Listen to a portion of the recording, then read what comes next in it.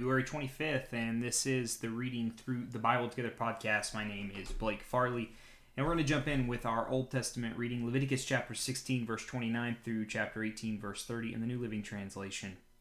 On the 10th day of the appointed month in early autumn, you must deny yourselves. Neither native-born Israelites nor foreigners living among you may do any kind of work. This is a permanent law for you.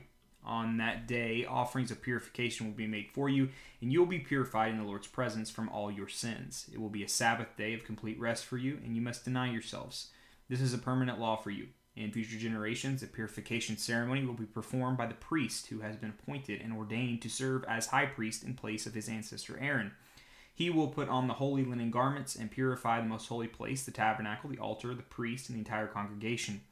Then this is a permanent law for you, to purify the people of Israel from their sins, making them right with the Lord once each year. Moses followed all these instructions exactly as the Lord had commanded him. Moving into chapter 17, verse 1. Then the Lord said to Moses, "Give the following instructions to Aaron and his sons and all the people of Israel. This is what the Lord has commanded. If any native Israelite sacrifices a bull or a lamb or a goat anywhere inside or outside the camp, instead of bringing it to the entrance of the tabernacle to present it as an offering to the Lord, that person will be as guilty as a murderer. Such a person has shed blood and will be cut off from the community. The purpose of this rule is to stop the Israelites from sacrificing animals in open fields. It will ensure that they bring their sacrifices to the priest at the entrance of the tabernacle so he can present them to the Lord as a peace offering.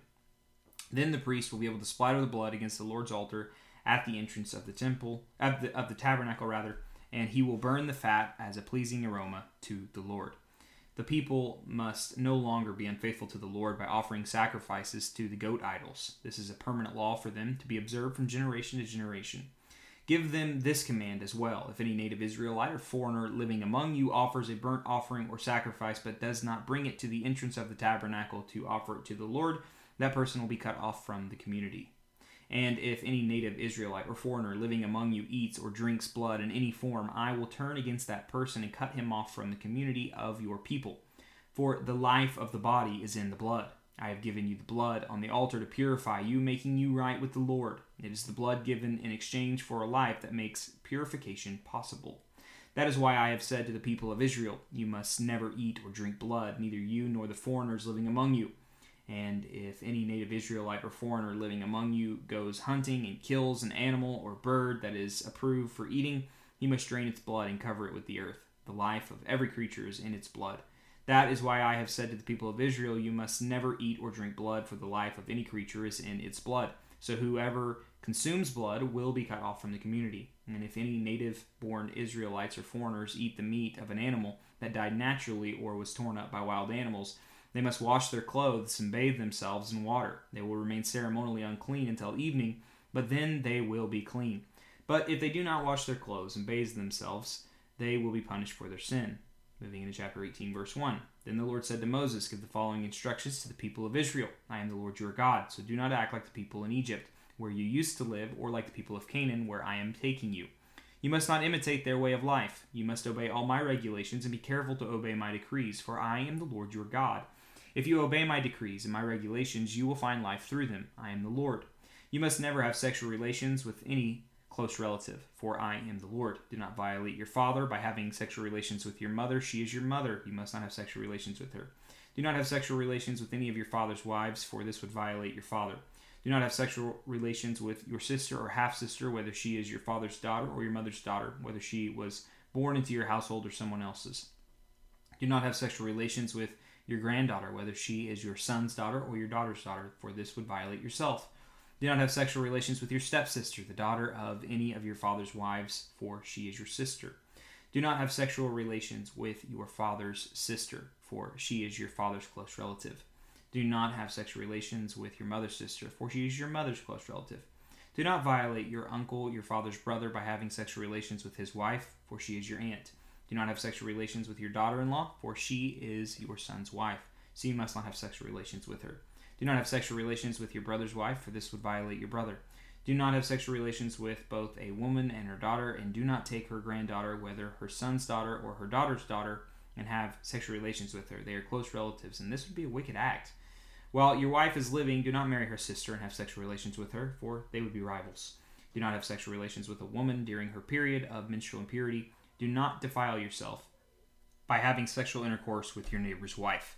Do not permit any of your children to be offered as a sacrifice to Moloch, for you must not bring shame on the name of your Lord. I am the Lord. Do not practice homosexuality, having sex with another man as with a woman. It is a detestable sin. A man must not defile himself by having sex with an animal, and a woman must not offer herself to a male animal to have intercourse with it. This is a perverse act. Do not defile yourself in any of these ways, for the people I am driving out before you have defiled themselves in all these ways, because the entire land has become defiled. I am punishing the people who live there. I will cause the land to vomit them out. You must obey all the decrees and regulations. You must not commit any of these detestable sins. This applies both to native-born Israelites and to foreigners living among you. All these detestable activities are practiced by the people of the land where I am taking you, and this is how the land has become defiled. So do not defile the land, and give it a reason to vomit you out, as it will vomit out the people who live there now. Whoever commits any of these detestable sins will be cut off from the community of Israel. So obey my instructions and do not defile yourself by committing any of these detestable practices that were committed by the people who lived in the land before you. I am the Lord your God. That concludes our Old Testament reading. And you may be wondering, some of those commands look just obvious. Others of them, it's like, why is that a command? And all these commands have to do with life. They all have to do with family and structure and order. And remember, God is creating a new community here in Leviticus, and he's saying, my community is a community of life. Why is homosexuality a sin here? Well, because homosexual relationships cannot produce life. Same reason why sexual intercourse with animals is prohibited, because it cannot produce life. And sacrificing your children is a taking away of life. And then there's all the family structures, things we would take for granted, but we take them for granted because these things have been set up. And a lot of our ethics come from the book of Leviticus. God set up the family and ordered it and set boundaries. And these commands also protect women, as in this culture, for most other nations, in fact all other nations, women were just objects for pleasure for men. And God says it's not that way in my community. There will be boundaries set. And so really, as you read through it on its own, it's like, what in the world? But as you get into it and you go look a level deeper, you see what this God is all about and the reason for these commands. Anyways, moving into the New Testament, Mark chapter 7, verse 24 through chapter 8, verse 10. Then Jesus left Galilee and went north to the region of Tyre. He didn't want anyone to know which house he was staying in, but he couldn't keep it a secret. Right away, a woman who had heard about him came and fell at his feet. Her little girl was possessed by an evil spirit, and she begged him to cast out the demon from her daughter. Since she was a Gentile born in Syria, Phoenicia, Jesus told her, "First I should feed the children, my only family, the Jews. It isn't right to take food from the children and throw it to the dogs." She replied, "That's true, Lord. But even the dogs under the table are allowed to eat the scraps from the children's plates." "Good answer," he said. "Now go home, for the demon has left your daughter." And when she arrived home, she found her little girl lying quietly in bed, and the demon was gone. Jesus left Tyre and went to Sidon before going back to the Sea of Galilee and the region of the 10 towns. A deaf man with a speech impediment was brought to him, and the people begged Jesus to lay his hands on the man to heal him. Jesus led him away from the crowd so that they could be alone. He put his fingers into the man's ears, then spitting on his own fingers, he touched the man's tongue.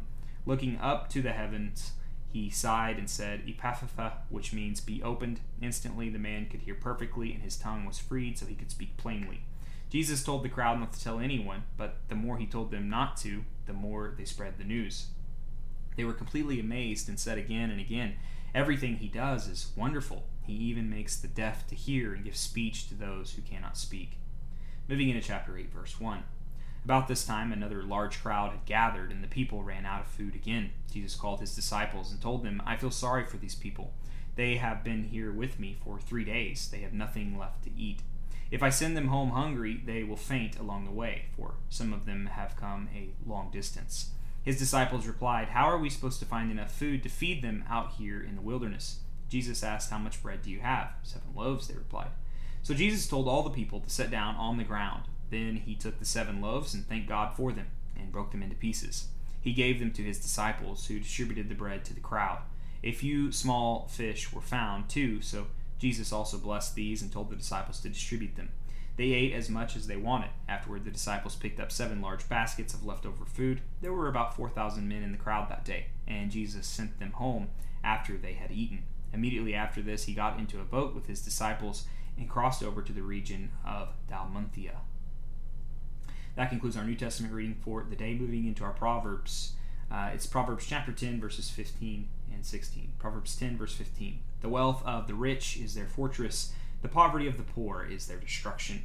The earnings of the godly enhance their lives, but evil people squander their money on sin. And finally, we will be reading Psalm 41 in a posture of prayer. This is the 41st Psalm. For the choir director, a psalm of David, verse 1. Oh, the joys of those who are kind to the poor. The Lord rescues them when they are in trouble. The Lord protects them and keeps them alive. He gives them prosperity in the land and rescues them from their enemies. The Lord nurses them when they are sick and restores them to health. Thank you, Lord, for the way you restore us, your people. Verse 4.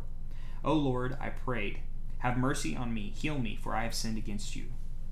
Yes, Lord, we ultimately, our sin is against you, and we thank you that through Jesus it has been atoned for, and we are forgiven if we turn to you. Verse 5. But my enemies say nothing but evil about me. How soon will he die and be forgotten, they ask. They visit me as if they were my friends, but all the while they rather gossip, and when they leave, they spread it everywhere. All who hate me whisper about me, imagining the worst. He has some fatal disease, they say. He will never get out of that bed. Even my best friend, the one I trusted completely, the one who shared my food, has turned against me. Lord, have mercy on me. Make me well again so I can pay them back. I know you are pleased with me, for you have not let my enemies triumph over me. You have preserved my life because I am innocent, and you have brought me into your presence forever. Praise the Lord, the God of Israel, who lives from everlasting to everlasting. Amen and amen. And Lord, that is my prayer today, that I would praise you, give you the praise you deserve for all that you've done. Thank you for making me innocent, and now I get to live in light of your presence forever. Love you, Jesus, and thank you for this gift. Amen. Well, thank you for joining me for today's reading, and I hope to see you back here tomorrow as we continue our journey reading through the Bible together.